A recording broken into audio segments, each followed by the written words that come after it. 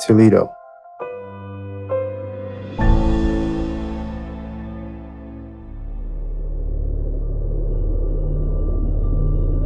Consider this. You're in Ankara, Turkey on October 15th, 1927. You arrive at the convention of the People's Party of the Republic of Turkey. Turkey has gone through some major changes in recent times. So too has the whole region for that matter. The recent changes in the Muslim world are just as drastic. It seems just yesterday that the Muslim world was united, but then again it also seems like just yesterday that Turkey was under attack by the Triple Entente. Regardless, you've lived through the upheaval, and you're here to discuss the future of Turkey, which just declared itself to be a republic 3 years ago. The speaker ascends to the podium, where he begins recounting, very assertively, the situation in Turkey just after World War I. He says, Adana belonged to the French, Antep and other provinces belong to the British, Konya and Anatolia are under the control of the Italians. Even the Greek army has a peace. They landed in Izmir with permission of the Triple Entente.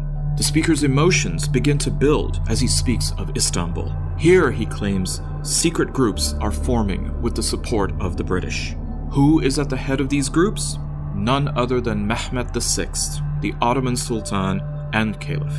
Mehmed is seeking protection from the Brits. His passion begins to grow as he calls out, quote, "We were compelled to rebel against the Ottoman government, against the Sultan, against the Caliph of all the Muslims, and we had to bring the whole nation and army into a state of revolt." End quote. The Turkish nation, he asserted, should live in honor and dignity. Such a condition could only be attained by complete independence. No matter how wealthy and prosperous a nation may be, if it is deprived of its independence, it no longer deserves to be regarded as anything more than a slave in the eyes of the civilized world. He continues, "The Turk is dignified and proud. He is also capable and talented. Such a nation would prefer to die rather than subject itself to a life of slavery. Therefore, independence or death." The man in front of you is none other than Mustafa Kemal, Ataturk, the father of the Turkish people, who fought the Ottomans from within, ended the caliphate, and established a republic. From Toledo Society, I'm Professor Saeed Khan, and this is 1400 OMG, your guide to what the hell happened in modern Muslim history.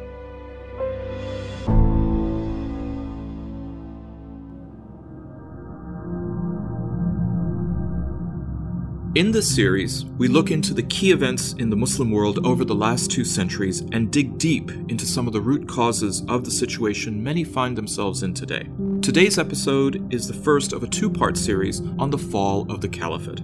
By now, if you've listened to the episodes regarding the aftermath of World War I, you'd appreciate the chaos that was rampant across the Middle East. It was Muslim versus Muslim, Ottoman versus Arab.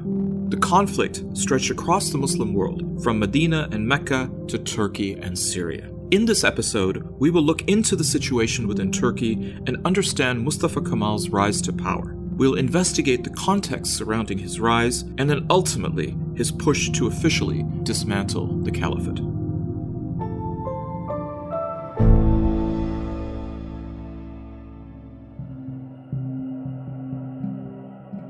In the opening story, we spoke of Ataturk's fury that the Turkish lands were occupied by several European countries in the aftermath of World War I. This occupation was made official by the Treaty of Sèvres in 1920. According to the treaty, southwest Anatolia goes to France and Italy. Armenia is established as an independent state.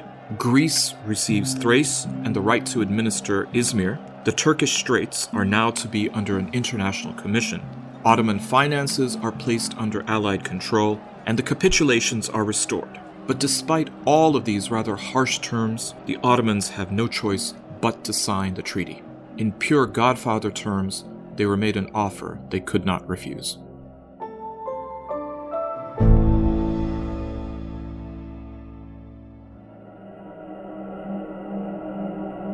Before moving any further, let's take a look at Mustafa Kemal's background.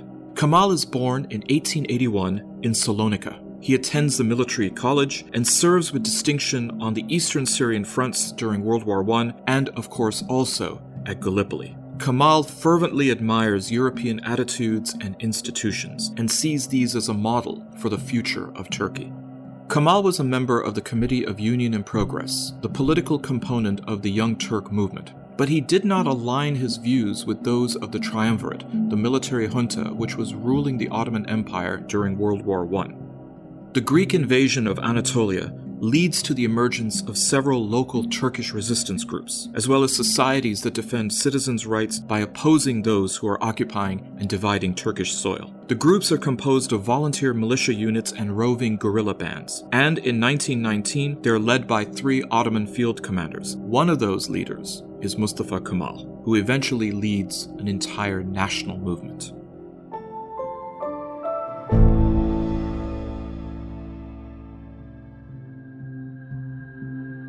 Mustafa Kemal is increasingly being known by his people as Ataturk. Ataturk's brand of Turkish nationalism is very different from the pan-Turkic ideals of Enver Pasha, the leader of the Young Turks who dreamt of an Ottoman-scale state. Unlike Enver Pasha, Ataturk believes that the once great Ottoman Empire became a dead weight, and the Turkish people now needed a homeland of their own. In the spring of 1920, Ataturk convenes the Grand National Assembly in Ankara. A new government is formed with Ataturk named president in opposition to the Ottoman government, which still exists in Istanbul and yet is occupied by, as well as controlled by, European forces. The Ankara Assembly declares that the Istanbul government is controlled by foreign occupiers and can no longer adequately or accurately represent the will of the Turkish people. Mind you, the Caliph in Istanbul would vehemently deny that assertion. But, regardless, in January 1921, the Ankara Assembly adopts a constitution containing a national pact which becomes the basis for Turkish foreign policy. The pact renounces territorial claims that Turkey may have to any and all Arab provinces, and affirms the right of full sovereignty of Turkey over remaining portions of the Ottoman Empire that are inhabited by a Turkish majority, including the newly created Armenian Republic. It also sets the stage for the government to refuse the rights to all non-Turks and people of foreign tutelage. Along with the pact, a new parliament is installed and nationalists are elected, which sets up Ataturk's government in Ankara while Europe is still occupying Istanbul. How did the Europeans respond? Not well. They pressure Sultan Mehmed VI, the final caliph, who obtains a fatwa claiming that the reforms made by Ataturk are un-Islamic.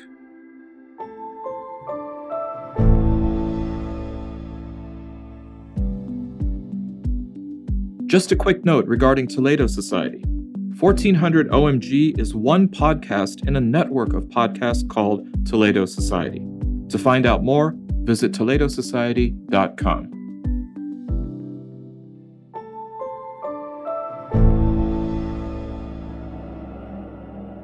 It is November the 1st, 1922. The Assembly in Ankara passes an historic resolution which does 3 things. It separates the Caliph from the Sultanate. This is critical. Caliphate had been part of the Ottoman Empire since 1517, and from that year on, the Sultan also wore the turban of the Caliph. Now, after all of those centuries, we find a division between those 2 offices. The resolution continues by eliminating the Sultanate altogether. Now, the Sultanate was a defining feature of Ottoman political life. It had been there since the very inception of the Ottoman dynasty in the 14th century. And with the stroke of a pen or a vote, we find now that the Sultanate is ended as an institution. And finally, the resolution designates Abdülmecid II as Caliph, marking the end of the Ottoman political era and the beginning of the Turkish era. The Caliph will now be in a position democratically elected by a body of national delegates. Ataturk recognized and realized quickly that abolishing the caliphate would be met with condemnation among some Turks and among Muslims worldwide.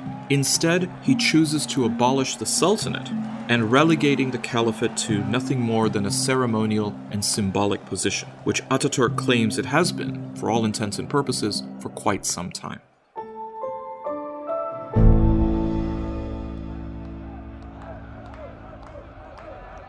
It's 1923.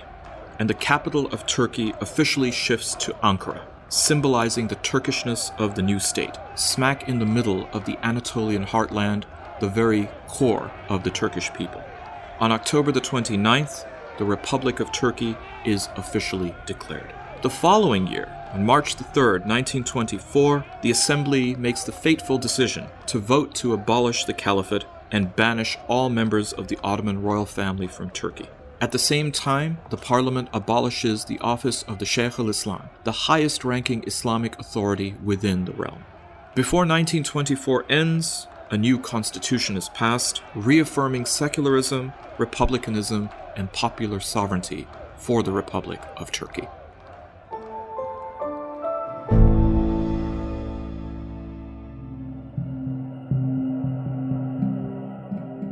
To say that Ataturk's plan for reforming Turkey was ambitious would be a gross understatement. Ataturk's policies become known as an ideology called Kemalism. They involved areas such as reformism, populism, nationalism, republicanism, state capitalism, and perhaps the most controversial and perhaps the most comprehensive of these reforms was in the area of secularism.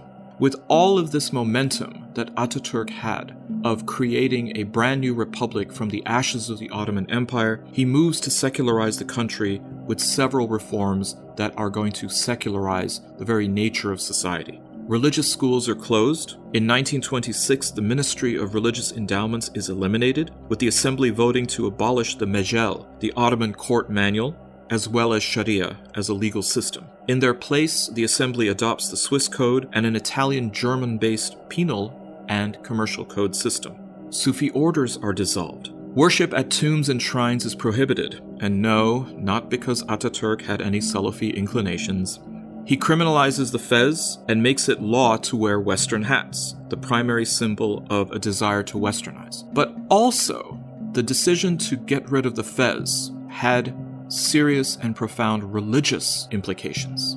Wearing a hat that has a brim, such as the Western fedora which Ataturk now prescribed, would not allow a gentleman to wear his hat and still offer prayer. The fez, without a brim, allows somebody to still cover one's head and to pray. And so here we find that millinery, hat wearing, is not just fashion, but becomes something forced within the process of secularization. The Muslim lunar calendar is replaced by the solar Gregorian calendar. The weekly day of rest is moved from Friday to Sunday. And get this, the Quran and the Adhan are to be recited exclusively in Turkish. Ataturk does not seek to abolish Islam as a personal belief system. Instead, he hopes to remove it as an institutionalized regulating agent in the affairs of state and society. He envisions the development of a civil society constructed on human, not divine legislation, but which allows a large scope of religious observance. It's very easy to see that Ataturk could be blamed for removing Islam from Turkey. But instead, what Ataturk seeks to do is to remove it from the dominance it had within public life, and yet still preserving it within the private realm. In some ways, Ataturk would argue that he was, in fact, preserving Islam by preventing it from being tainted by political and cultural factors within the public sphere.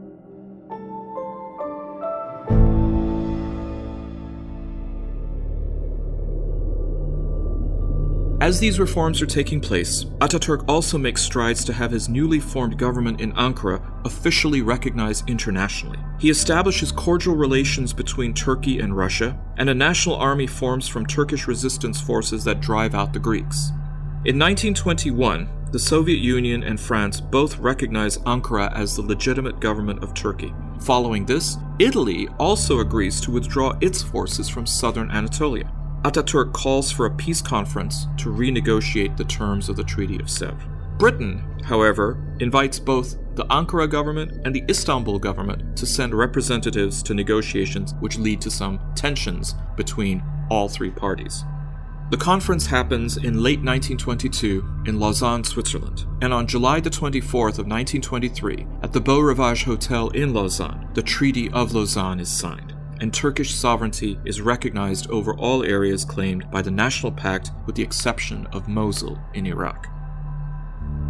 That's all for this episode of 1400 OMG. In the next episode, we'll look into some of the external forces that led to the abolishment of the caliphate. We will also look at the Arab bid to claim or reclaim the caliphate. We hope you've enjoyed this episode, and don't forget to let us know your thoughts. If you'd like to reach out to us, visit ToledoSociety.com.